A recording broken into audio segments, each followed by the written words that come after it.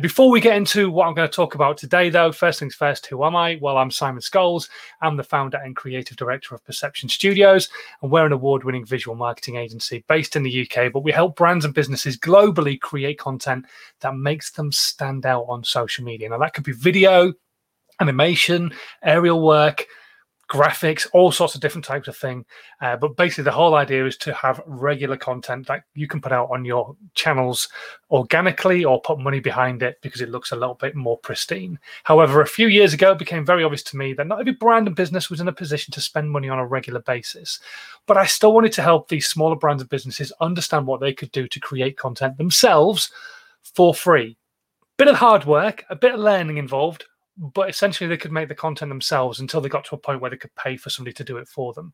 So I sat down and went through a process that I used personally, that I'd used with my customers who had come to me for different ideas on different aspects. I also turned it into a book and I called it How to 9 Times Your Social Media. And it's a process of everything from planning your content all the way through to podcasting and a whole bunch of stuff that goes on in between as well. The Social Media Podcast with Simon Scholes. Tips, hints, and great content ideas. And today, I want to chat to you about storyboarding because we're talking about National Story Week, or Storytelling Week, and telling a story with your content is really important. Now, when it comes to video content, a lot of people will have heard the phrase storyboard. Excuse me. So I kind of wanted to go into what a storyboard is, how important they are, where you could use them, where maybe it's not necessarily so important, that kind of thing. So, for example, I wouldn't storyboard this kind of content, but we'll come to that.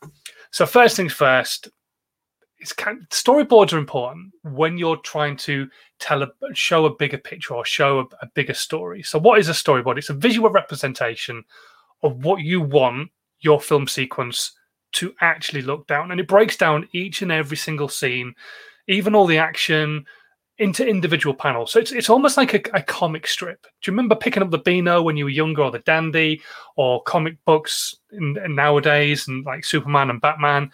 And they're in the squares and they kind of tell the story as you go along. That's a storyboard. That's essentially what they would use as a storyboard for a film. And so that's what a storyboard is for your piece of visual content that you're going to create. So if you're going to create a video for your brand, for your business, it's always a really good idea to get in your head what exactly it is you're going to film.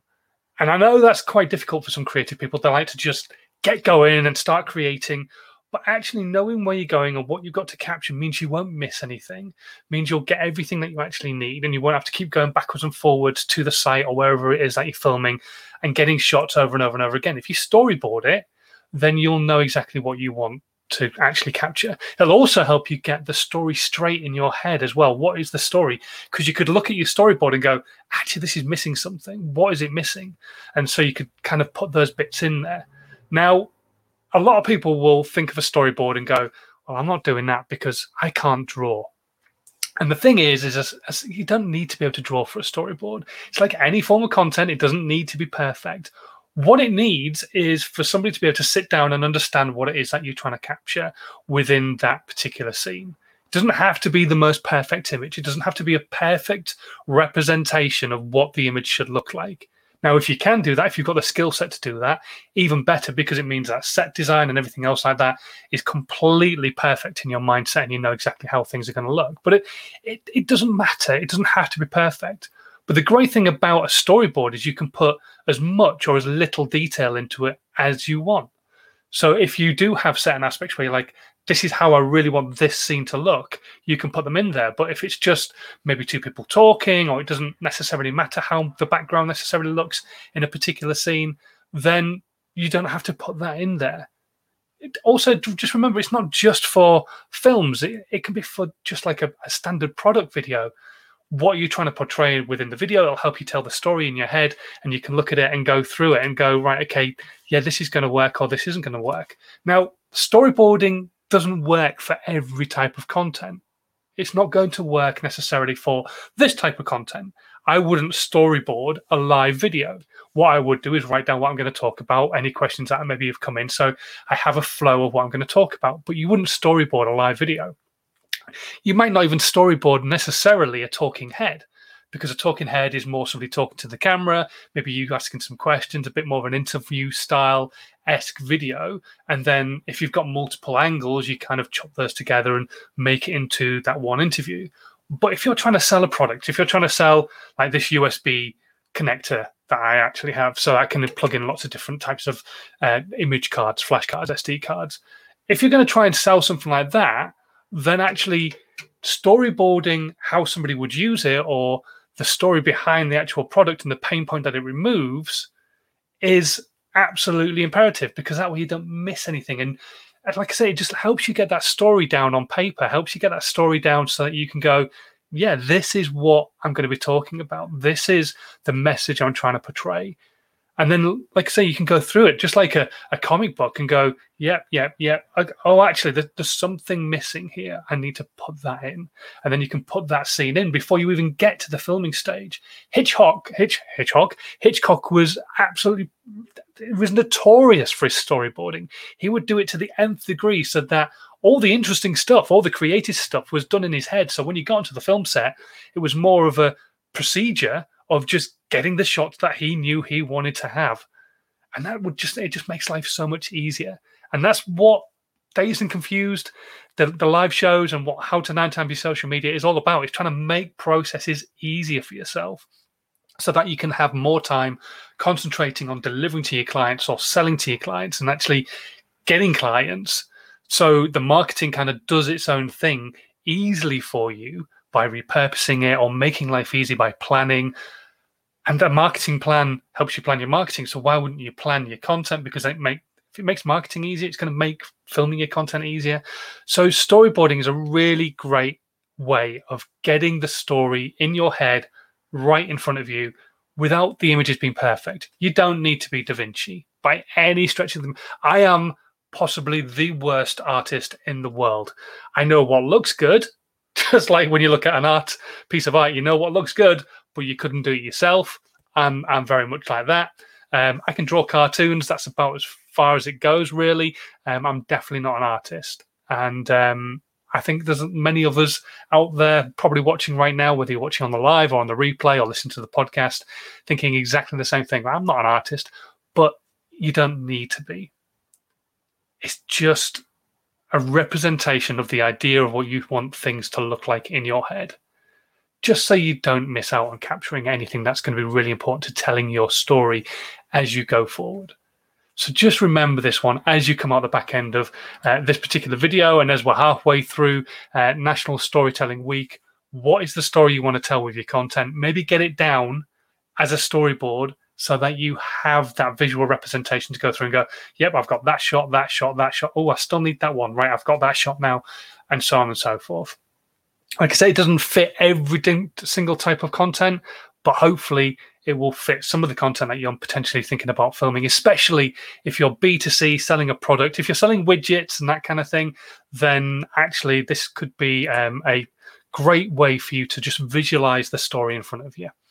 Okay, right. Well, I'm going to quickly shoot to the questions. There's not many come through this time, but I'm going to quickly shoot to the questions, and then I'm going to disappear. But if you've got any questions at all about storyboarding, or maybe social media and video content, stick them into the comments. Doesn't matter what platform you're watching on. Could be Periscope, could be YouTube, Instagram, Twitch, Facebook, wherever you're watching. Stick your comments in there. I will do my best to answer them as best as I possibly can do before today ends. I'm just trying to find my questions. Where did I put them?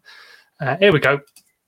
So this one came through from Kate, who is experimenting with Facebook ads to get people to sign up to her free resume or CV, to you and me, writing webinar. She's got a fairly broad audience and is starting with £5 a day budget for a 5-day pilot, rotating a few headshots. But she's not getting a lot of interest. There's a bazillion resources online to sift through. Can you help me? Okay, yeah, just go out and see what other people are saying, what Facebook ads are saying. To me, if you've got a fairly broad audience, you're probably not niched it down enough. Yes, there's probably a wide area of people who need a CV at the moment. We're in a very strange situation where lots of people are looking for work. But what I would recommend is still niching it down. That way, it makes life almost a little bit easier for you as well. If you've got a specific niche, say the creative industry, or whatever it could be, then you can understand better what will work within that industry. So think about the industry that works best for you and then start targeting those people. I would certainly look at narrowing your audience, possibly spending a little bit more money each day, depending on how wide that audience still is when you've niched it down. And I would also look at, rather than headshots of you, which is great because people get to know who it is they're going to be working with, but look at having images that are showing how you're removing the pain point. Maybe even having a video rather than images might actually work better. Maybe you sat talking to the audience and explaining what it is that you do and how you help them, whether it's checking their grammar or making sure things are formatted correctly or whatever it might be. Or maybe an animation showing people the whole process, so that you've got somebody, no job, they come to you, they get the pain removed of getting their CV checked and sorted properly for them, and it's completely free, which is great. And then they get a job. And then maybe that way you can use that as a funnel into other services that you might actually provide, which you don't talk about, but I'm guessing that's essentially what you're doing. If you're doing a free resume writing service, kind of webinar, I would imagine that you kind of feed them into something else. So that's what I would recommend, is showing the pain that you're removing with the images or potentially video. And definitely, yes, try and spend a little bit more money, but niche down on that audience. Know exactly who it is you're trying to talk to. Make it right. Make it really, really succinct so that you're not muddying the waters for anybody. Doesn't mean nobody else can come and buy your services, but it just means that you've kind of got a clear mindset of who you're talking to. Facebook has a clear mindset of who you're talking to because you're able to niche down that really broad aspect of who you think you're talking to, but probably aren't, because it's such a broad audience that you're trying to hit. Okay, right, I'm going to disappear. Thank you very much for joining me today. Thank you to Austin as well for watching over on LinkedIn. If you're brand new to these lives or to this recording or to this podcast, don't forget to hit the subscribe button. And if you really feel up to it, how about you move your mouse or your thumb ever so slightly to one side and share this piece of content with your audience as well, so that we can keep growing the community and getting more and more questions coming in from people, and hopefully help people as much as we possibly can do to keep making sure their brand and business still exists once this craziness is all over. But until Friday, when I'll be back again, thanks ever so much for watching, and continue to stay safe and have a good one. I'll see you soon. Bye. This was a Perception Studios production.